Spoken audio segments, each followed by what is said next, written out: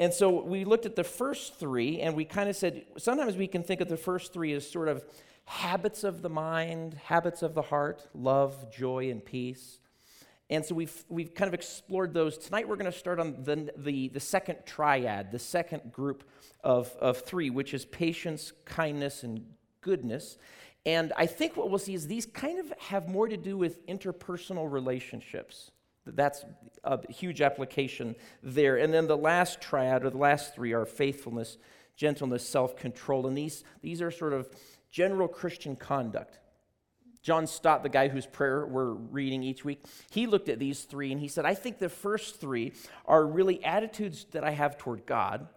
The second three are attitudes that I have toward others. And then the third is sort of attitudes inside of me or toward myself. So there's maybe a number of different ways that we can think about it. But here's my question to you is, what are you like to live with? What are you like to work with, like throughout the week? And if I asked people who are in those roles, who can answer that, would they use a word like, oh, they're really patient? I asked myself that question this week, and to be honest, I could not answer it with a strong yes. I've struggled with this one, I think, maybe so far more than all the other ones. And it seems like God's kind of bringing this up, like there are boulders or rocks that are sort of buried, and he's sort of bringing them to the surface. This last week, or about a week ago, I was in the process, I had to get a car, and so I got this used car, and it was the biggest hassle experience I have had, since I don't know when. At every single level, got it at auction, from title to insurance, everything went wrong. I mean, everything went wrong in the process. And so last week, I was at the final step. I'm at the DMV, and it's a Friday, and I walk in, and they're not that busy. And I'm like, this is wonderful. It's icing on the cake of a really horrible cake. So I go in there, the insurance card wasn't sent, and I'm trying to show the lady this at the desk, and the insurance lady's like, well, maybe I can talk to her. And I'm like, I don't think you talking to her is going to help anything. And then the title had been done incorrectly, and it's 5 o'clock, and so they're having to email people, and I'm just kind of like, I'm trying to hold it together, right? But I'm just inwardly, I'm like, I just want to punch something. And just then, the guy who was at the other cubicle, who works there, came over and he goes, hey, Pastor Brent, it's good to see you. And I was like, what are you doing here? And it's this guy who I've known for a while, and he's like, haven't seen you at church much, I'm out at Windsor. And it was just this reminder of like, oh yeah, people are watching, right? Because I was seriously like ready to lose it. And it wasn't anyone's fault, but the frustration level was just built up. I know my patients were like hanging by a thread, right? But it was this moment of God kind of saying like, hey, how you doing on that, Brent? Because anyone can say they're patient when life's going great, right? I can say that then. It's when life is like struggle. It's when it's challenged. That's the only time it matters, right? It's the only time it really matters. So it's been something that, again, I have kind of been challenged with, struggling with here over the past couple weeks as well. And so what Paul wants us to evaluate, he wants us to ask this question, is he wants me to wrestle with my self-evaluation, and God does as well, my self-evaluation of how am I doing in that area of the Spirit growing in me patience amidst really challenging times in our lives. So let's do this. We're going to kind of walk through a couple different pieces. First, let's just think about the word itself. The word itself, patience. The word that Paul uses here in patience, the Greek word, is something that it literally means long-tempered. Like if you were to actually kind of part of the word by part of the word translated in English, maybe the closest translation is long-tempered. Some of the older English translations render it long-suffering. It's kind of a word that's fallen out of use, but I think it's a good word. I think it captures it. Some of the more modern translations are forbearance. And I think all of those words I listed at the top of your outline there. And two of those I want to look at because I think it takes two English words to get at this Greek word, both long-suffering and then forbearance. But both of them kind of get at the full flavor of Paul's term here. So the first one, long-suffering, this side of patience is the idea that I have the ability to I have the ability to endure for an extended period of time any sort of opposition that I might be experiencing, any sort of suffering that might come my way, and to show perseverance in the midst of that over a long period of time without wanting revenge, without wanting retaliation, without lashing out. That's that long-suffering piece. The second side of patience is more the idea of forbearance, to forbear. And again, not a word we use a whole lot, but forbearance is the ability to put up with the shortcomings of other people. It's to put up with the weaknesses of others around me, and to show forbearance toward them without getting really quickly agitated, without becoming quickly irritated and kind of wanting to fight back. So patience is a tough word, isn't it? It's a difficult thing, and it demands our strength. It demands a certain amount of stamina from us, and it depends on us being to exercise control over my reactions when those times might come. So patience, it's something that we realize it doesn't come naturally. None of these do, but maybe this one the least obvious to me. And so it underscores the need. I need the Holy Spirit's enablement. If I'm going to really have patience being demonstrated outwardly in my life and experienced inwardly, I'm going to have help because I don't have this on my own that well.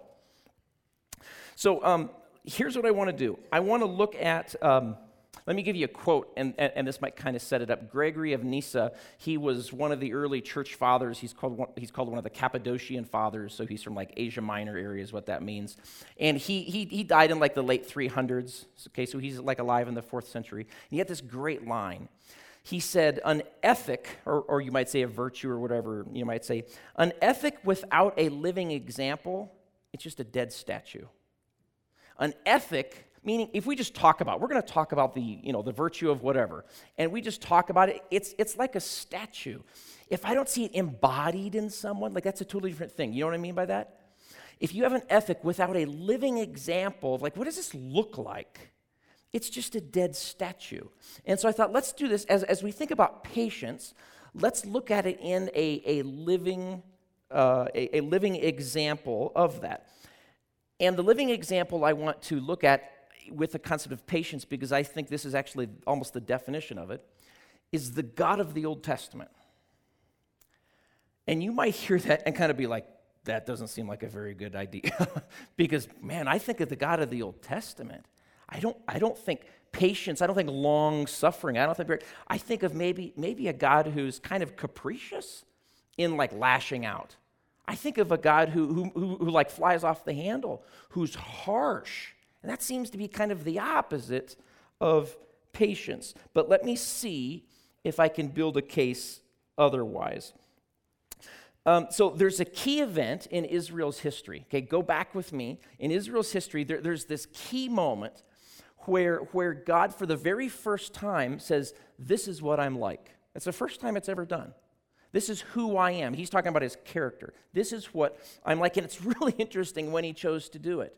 Okay, so you remember the Exodus. Israel is in slavery in Egypt, and God delivers them from there. This is the Exodus, takes them out into the desert to this mountain, Mount Sinai, and that's where they enter into covenant with him, right? So Moses goes up to the top of this. It's a sort of temple presence mountain. It's spoken of like the temple and like the tabernacle are, where his presence is in a unique way.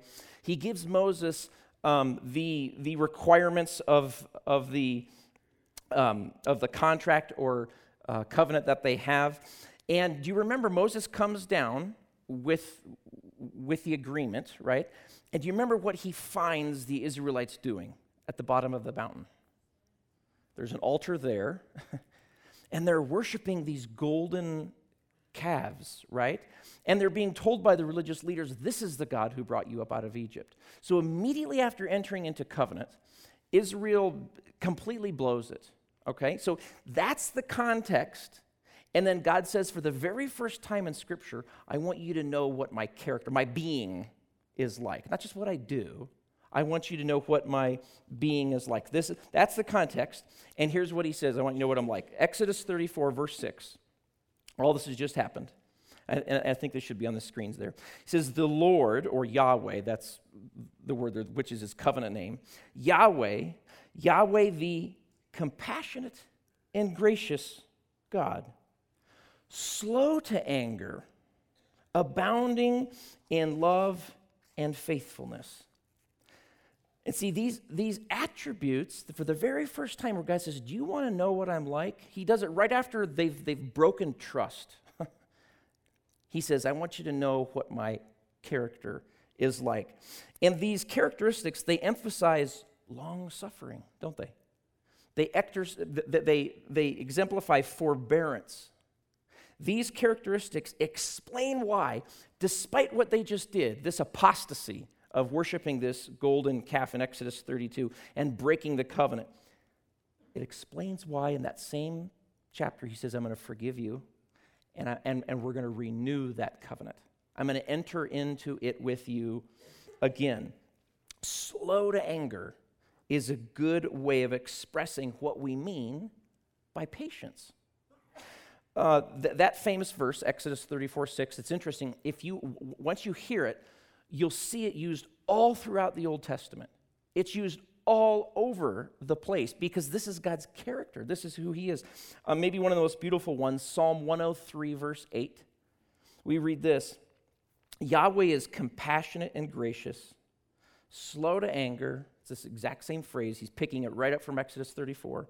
Abounding in love. And then he says, he will not always accuse, meaning there are times that he gets angry, that he does judge. But he says, he will not always accuse, nor will he harbor his anger forever. And listen to this. He does not treat us as our sins deserve. What's the word for that? Grace? Yeah. Or he doesn't repay us according to our iniquities, our sins. That's grace. That's mercy. And the psalmists and the prophets often compare God's compassion, like that slow to anger kind of thing, compare it to how a father, an ideal father, would respond to his children, which, as any parent in here knows, takes a lot of patience when you have kids. Even when judgment is like clearly deserved, God is so patient. Especially if there's any chance that the people will say, okay, we're turning away from that. Do you remember the prophet Jonah? Remember this guy Jonah? Do you remember what he's asked to do? He goes to Jaffa, right on the Mediterranean coast there, which is a port city, and God has told him, I want you to go to Nineveh. Nineveh are the arch enemies of Israel. And he says, and I want you to deliver. Now, this seems like a fantastic message to deliver, given who Jonah hates Nineveh, okay? Hates them. And he says, I want you to go to Nineveh and tell them that because they're wicked and evil, I'm going to destroy them. Why wouldn't Jonah want to go with that? That's the only message. There's no other clause, like unless, there's no other clause. It's just go tell them, I'm coming with a hammer, baby. Why wouldn't Jonah do that? He doesn't want to. Why? Because he knows the character of God, and he doesn't like it at this moment, which is really, really interesting. In fact, Jonah actually criticizes God.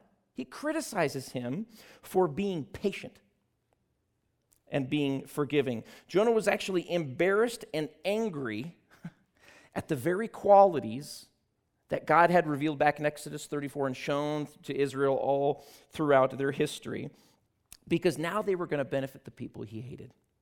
And he knew that. Listen to the words of Jonah chapter 3, verse 10 through 4:2. When God saw that they, this is speaking of Nineveh, saw what they did, and how they turned from their evil ways, he relented. Now, you have to realize, there's no message in the text that God said he would relent. Jonah didn't come with that message at all, just that you're going to be judged. And he did not bring on them the destruction he had threatened. But to Jonah, this seemed very wrong. And he became angry. He prayed to the Lord. Look what he says here. I knew it. I knew you would do that. Dang it. Isn't this what I said, Lord, when I was still at home? That is why I tried to forestall by fleeing to Tarshish. I knew that you are what's he pulling from? Exodus 34, right? I knew you were. I know that bit about you. You're this gracious and compassionate God, slow to anger, abounding in love. Ugh, right? A God who relents from sending calamity. See, we tend to read the Old Testament and we think, man, the Israelites must have been kind of scared of God. No, the Israelites thought of God as this amazingly patient, loving, long-suffering God. And it was so different from all the other gods. Not only does God say that he's slow to anger, he says, even when because he says, I will get angry. Right? No qualms about that. I will become angry. You destroy something I love, right? Any good father say, I will get angry. But even when I get angry, he says, it won't last forever. In fact, the prophet Micah saw this aspect of God's character, that he doesn't stay angry forever, as something so unique to Yahweh and so different from all the gods of the other people. The other gods, they were capricious. Am I making them happy? Am I not? Are they going to get upset? No one knows because there's no stable character there. Listen to Micah chapter 7, verse 18. Micah writes this, who is a God like you? And he's referring to Yahweh, who pardons sin and forgives transgression of the remnant of his inheritance. That means what's left over of Israel even after they've been judged.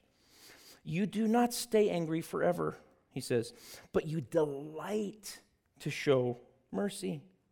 You will again have compassion on us. And then there's this beautiful picture of forgiveness. Listen to this language. You will tread our sins underfoot and hurl all our iniquities into the depths of the sea.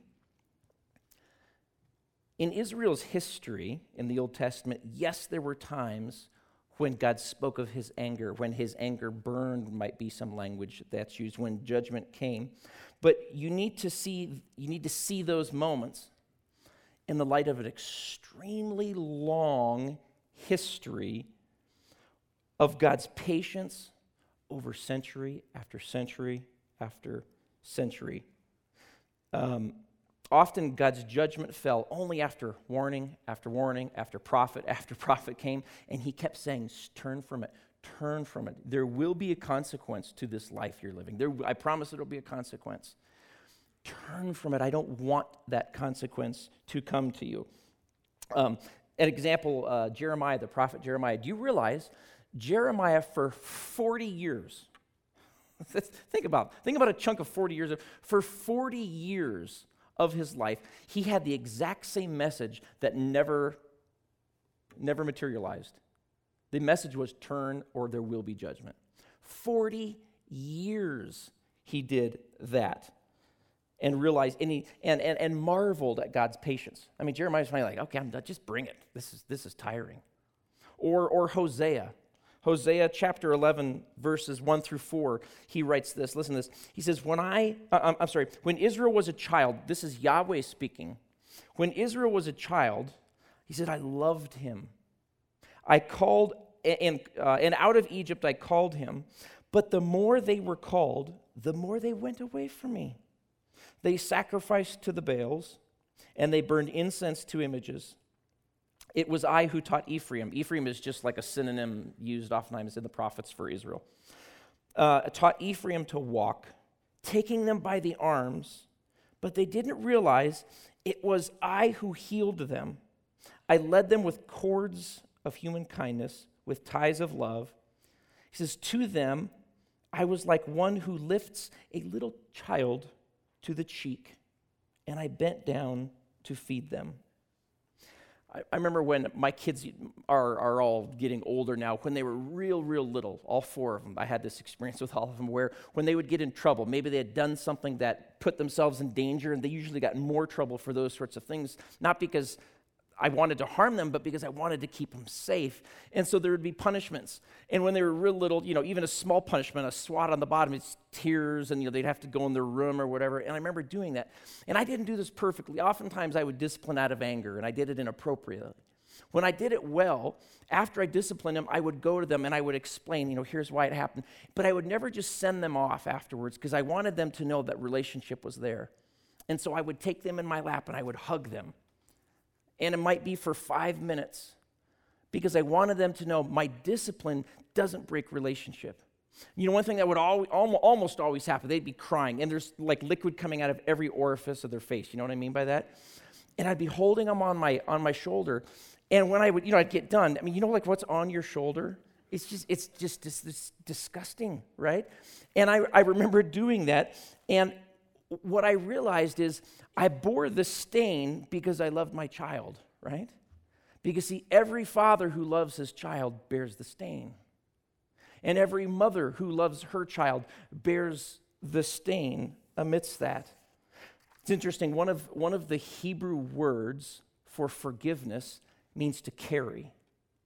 It means to bear the stain. That's just what the word actually means. So when God is patient, when God forgives, it's only because he chooses to carry our sins on himself. He chooses to bear the weight or the cost, you might say, on his own shoulders. And of course, that's where the story's going, isn't it? That's precisely what Jesus did on the cross.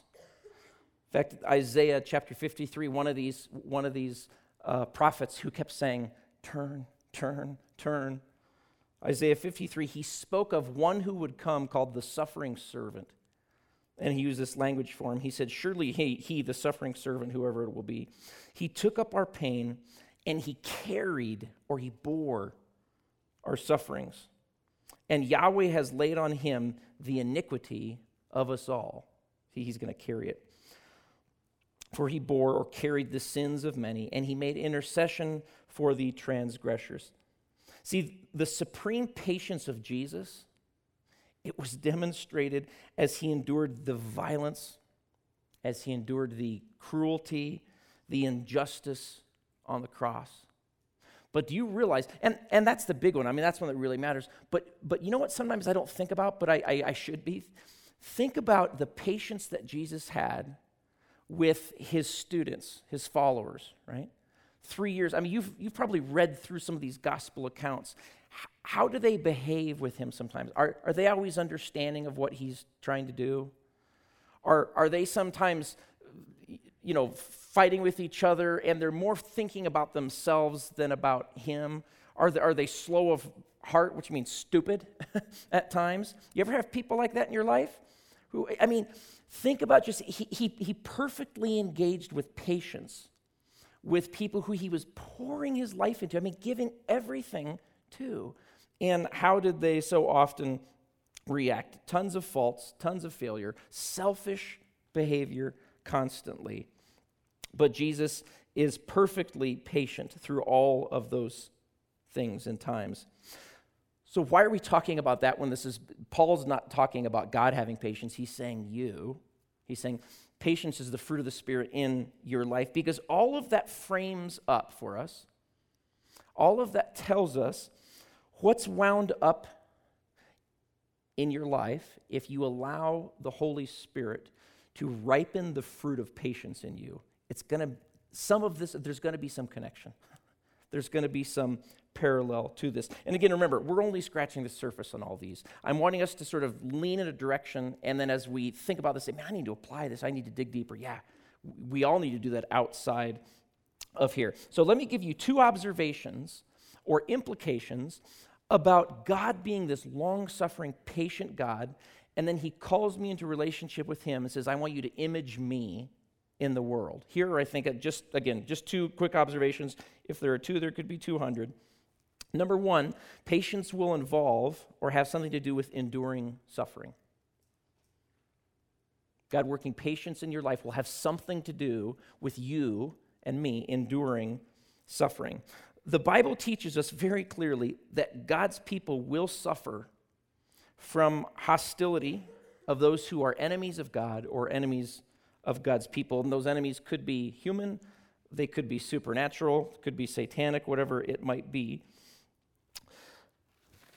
And so Jesus' example all of a sudden becomes really crucial for us as we think about that. And we have to think about Jesus' suffering, not just that he suffered, but the way in which he endured the suffering. That's, I think, where the key lies there. Listen to one of Jesus' closest followers, one of his top three, Peter, writing one of his letters, 1 Peter chapter 4. He says this, and there are three observations here about suffering.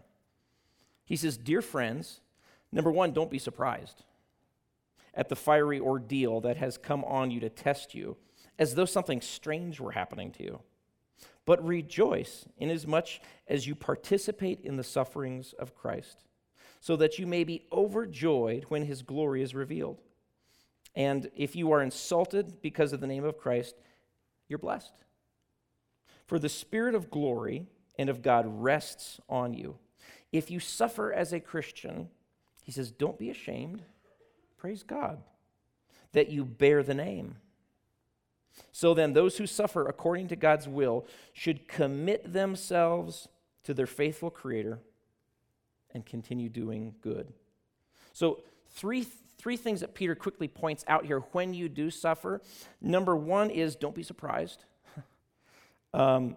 Remember, Jesus, the apostles have been warning again and again. You're going, and we talked about this, I think, last week. Your peace is going to be attacked. You are going to suffer. So don't be surprised. Number two, no retaliation. Why is that? Well, because the example of Jesus. Jesus didn't retaliate, not even in word, when, remember, we're told he could have called down a legion of angels, of supernatural forces, to wipe them all out. And yet he didn't do that. And then number three observation of Peter's in this text is no quitting. Don't quit. When you commit yourself to the care of God, don't just sit back and wait. He says, carry on doing what you're called to do. What's that? Do good. What has God called you to do in your families, in your life, in your workplace? Keep doing that and leave the consequences up to God. And Paul knew this from experience. Paul's not writing from an ivory tower saying, this is how I think you guys should live. Paul had been through so much of that. 2 Timothy 3:10, Paul writes to Timothy, who knew his life well, had traveled with him, had been in some of those places, and he said, Timothy, you know all about my teaching, my way of life, my purpose, my faith, patience, love, endurance, persecutions, sufferings. He said, what kinds of things happened to me in Antioch, Iconium, and Lystra? The persecutions I endured. Yet the Lord rescued me from all of them. In fact, everyone who wants to live a godly life in King Jesus, he says, will be persecuted. So under this point, let me give two caveats, two helpful nuances to some of this before we go on to the second point. The first caveat is there's a temptation when you're going through a trial or a struggle, and that is to assess the meaning of all the trials. You know what I mean by that? Something happens, you're like, oh, I bet the reason that happened was because of that. Oh, I bet the reason this happened was because, oh, I bet what God's trying to do is make me... Don't go there, okay? You will become a spiritual neurotic. It is not for you to figure that out. What we have to realize is this tendency for me to kind of, I'm looking at appearances. That's all. I'm looking at the current appearances of what's going on. God's looking at the ultimate result. I just have such limited view. I'm looking out of, the front of the window is all of the car. I'm so unaware of all the other pieces going on. So the fruit of patience in my life is what allows me to stay out of those weeds. Because patience would say, I'll leave it up to him. I'll leave it up to him why all this stuff is happening. And there's a great story. It's an Eastern folklore story. It's about a man who lives in a little village, and one day his horse runs off on him. And he's got a neighbor, and his neighbor comes over. He goes, "Oh, bad luck, huh? Your horse ran off? That's bad." And the man just said, "What do I know about these things?" And so a couple days later, the horse came back, and he brought about 20 other wild horses with him. And the neighbor comes over and goes, "Oh, it was good luck your horse ran away, right?" And the man goes, "What do I know about these things? I can't assess that," anything like that. A few days later, the man's younger boy is going out to tame one of these horses to break him. Horse kicks him, breaks the boy's leg. And the neighbor comes over, he goes, "Oh, it was bad luck those horses came, huh? Your boy's leg is broken." He goes, "What do I know about good luck and bad luck?" The fella says. Well, a few days go by, and these thugs come by in order to recruit forcibly young people for these sort of gangs that they have. And they're looking for able-bodied men. And they're going to pick this boy, and they see, "Oh, he's got a broken leg. Let's go on to the next village." And the neighbor comes by and goes, "Oh, it was a good thing that those horses came, huh? It was good luck," right? You see the point, even in what is just one little series of episodes, we don't know what lies ahead, do we? And to try to assess, to be that neighbor, "Oh, that's good, oh, that's bad." Many times we just do not know. And again, one of the worst things you can do is try to live in that way where you are constantly trying to assess and make sense of it. So patience would say this to you and to me: why don't you wait until you stand before God face to face? And you will finally find out that there were reasons why he didn't stop this, why he maybe allowed that. And what will be exposed is both the heinousness of evil and yet also the majesty of love and good and God's good purposes. But so there's an element of humility, is what I'm trying to say.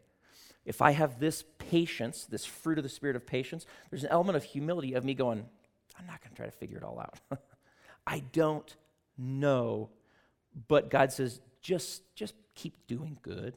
Just stick in there and leave that up to me. Second caveat, while the fruit of the Spirit produces patient endurance, that's not the same thing as resignation. Sometimes I think we can think we're being patient, and we've just resigned ourselves to doing anything that's going on. In the midst of such suffering, this kind of persecution, even when you're enduring it patiently, I would say there is a legitimate kind of impatience. And again, all this stuff needs to be nuanced. We probably need to have much deeper conversation. There is an element, a legitimate element, of a kind of impatience too. And what I mean by that is it's right that we should cry out to God. It's right that we should pray that he would bring an end to these things. Right? In fact, he's promised he will do that eventually. Down through the ages, even including people in the Bible, people have longed for the day when God would act to end injustice, right? Of course. People have longed for the day when God would act to end oppression and violence and evil. If you remember the people in Revelation chapter 6, the saints, their cry goes up to God and it says, "How long, sovereign Lord? How long?" So we long for the day when God will command, "Be still and know that I'm God." We long for the day when he will, as Psalm 46 says, he will make wars cease to the ends of the earth. Oh, man, I long for that. I want it more every single day. As I experience more difficulty and more challenge, as I see more brokenness in myself and in others and in the world. But until that day, your calling and my challenge is to wait with hope, to wait with joy, because we know that our waiting, it's not in vain. Psalm 33, the psalmist says, "We wait in hope for Yahweh. He is our help and our shield. In him our heart rejoices, for we trust in his holy name. May your unfailing love be with us, Yahweh, even as we put our hope in you. Okay, second observation about this, and last one. Patience is going to have direct relation to you forgiving other people. Forgiveness of one another. Patience means, remember the word forbearance? Forbearing others. It means putting up with things that you don't like, or putting up with things you wish people wouldn't do, or things you wish people would do or wish they would do. It means you make an effort to bear with other people who irritate you, other people who annoy you, or even maybe worse. Forbearance is when you choose to forgive people rather than, I'm just going to hold a grudge. Forbearance is when you choose to overlook something that's been hurtful to you. And I'm not talking, there are extreme cases of abuse, and again, like I said, these are all nuanced conversations, but where we live most of our day, I'm speaking there. Rather than fighting back, rather than using harsh words, or making sure that even, you kind of get the last word in. Forbearance is when you learn to be patient with others. Why? Well, Jesus one time told a parable. Do you remember the story he told? He says there was a man who owed a master. He had borrowed enormous sums of money, and it would be the equivalent of, a couple $1 million today. And the master finds him because he's not able to pay it back, and he pulls him in, and he says, "Give me the money." And he says, I'm sorry, I don't have it. Please have patience with me. Don't throw me into jail, because that could be done back then, debtor's prison. And the man out of graciousness says, "You know what? Let's just wipe it clean. There's probably no chance you'll ever pay me back. Forget about it. You're absolved." Can you imagine? She's just like, oh my goodness, a debt over my head is just gone. And that guy who's been treated that way, it's all gone. He walks out and he sees a guy who owes him like $50. And he grabs him by the throat and holds him up against a wall and says, "Pay me that money back." And he says, "Please be," same spiel, "Please be patient with me, I'll work." And the guy goes, "No, forget that." Throws him into debtor's prison. And then the other servants hear about this, and they realize the difference, and they go to the master, and they go, "Remember that guy? You wiped his debt. Look what he did to Larry?" And this master says, "All right, go get him. I'm revoking that grace. Throw him into debtor's prison." Jesus' whole point is, if you are truly a repentant person, if you've come to Jesus in honesty with a lot of self-awareness of, man, I'm really screwed up. I'm really broken. I got so much junk in my life. How could you possibly, with all of that, and it's all ultimately an offense to God, how could you then go to someone who's offended you, what looks like $50 compared to $1 million, and say, "Nope, I won't wipe that clean. I won't forgive you. I won't offer my forgiveness to you. No, I'm not going to stop holding that grudge." He says what that means is you didn't really come to Jesus in full recognition of your brokenness. Because if you were, you would realize the disparity between the checkbooks, the ledger accounts in this way. The kind of patience that we are called to step into with the help of the Holy Spirit, it's really difficult. Wouldn't you say it's even really needed in our world? Think about even in the Christian church. Think about the constant tweeting that goes on, or Instagram, and commenting on comments, right? And again, I'm guilty of this at times myself, where the lack of patience with something that's done, something that's said, and we pounce, right? We just pounce on someone, whether we know them or not. And Jesus is saying his community, his people, are supposed to look different. They don't pounce at irritation. They're long-suffering. They're patient, and that patience is informed by the recognition of the patience that God has shown me. He's so good. He's so patient with me. But I struggle with that. I heard this statement that Margaret Thatcher, do you remember her? She had been the prime minister of the UK, the early 80s through, I think, the 90s. And she had this great line about being patient.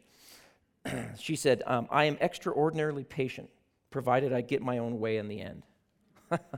That's spoken like a true politician right there, right? I love her honesty, though, because sometimes that characterizes me. I can be really patient as long as I'm in control of how this all turns out.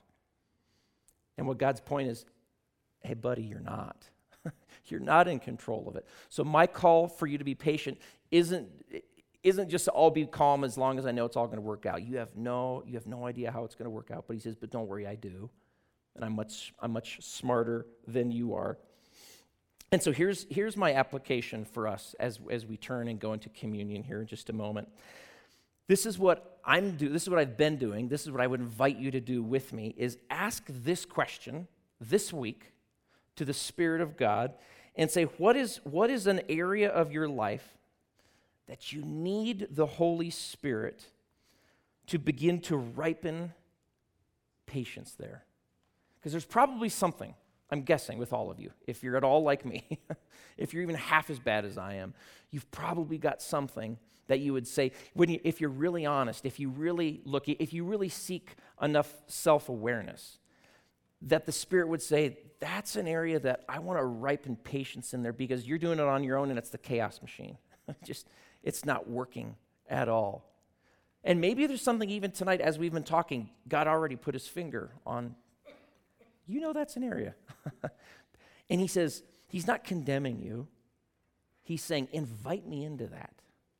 I would like to come into that with the life-giving power that I have, like sap into a branch or a twig, and cause fruit of patience to grow. And it'll be slow, so be patient with the process.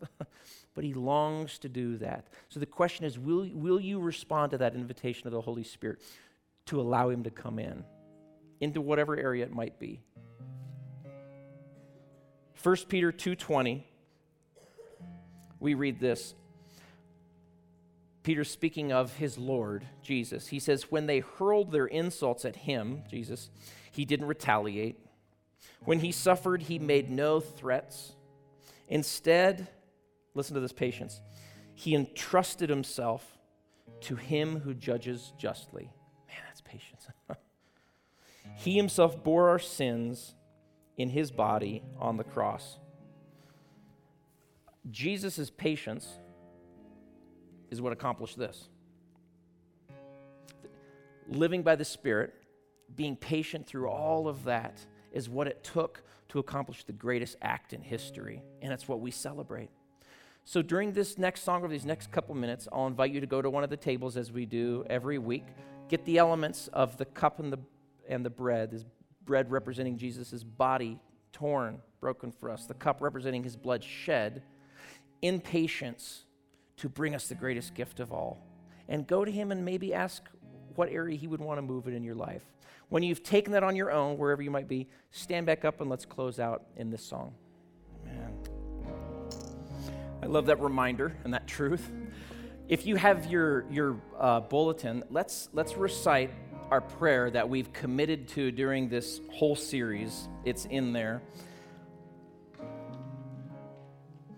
Heavenly Father, I pray that this day I may live in your presence and please you more and more. Lord Jesus, I pray that this day I may take up my cross and follow you. Holy Spirit, I pray that this day you will fill me with yourself and cause your fruit to ripen in my life. Love, joy, peace, patience, kindness, goodness, faithfulness, gentleness, and self-control. Amen.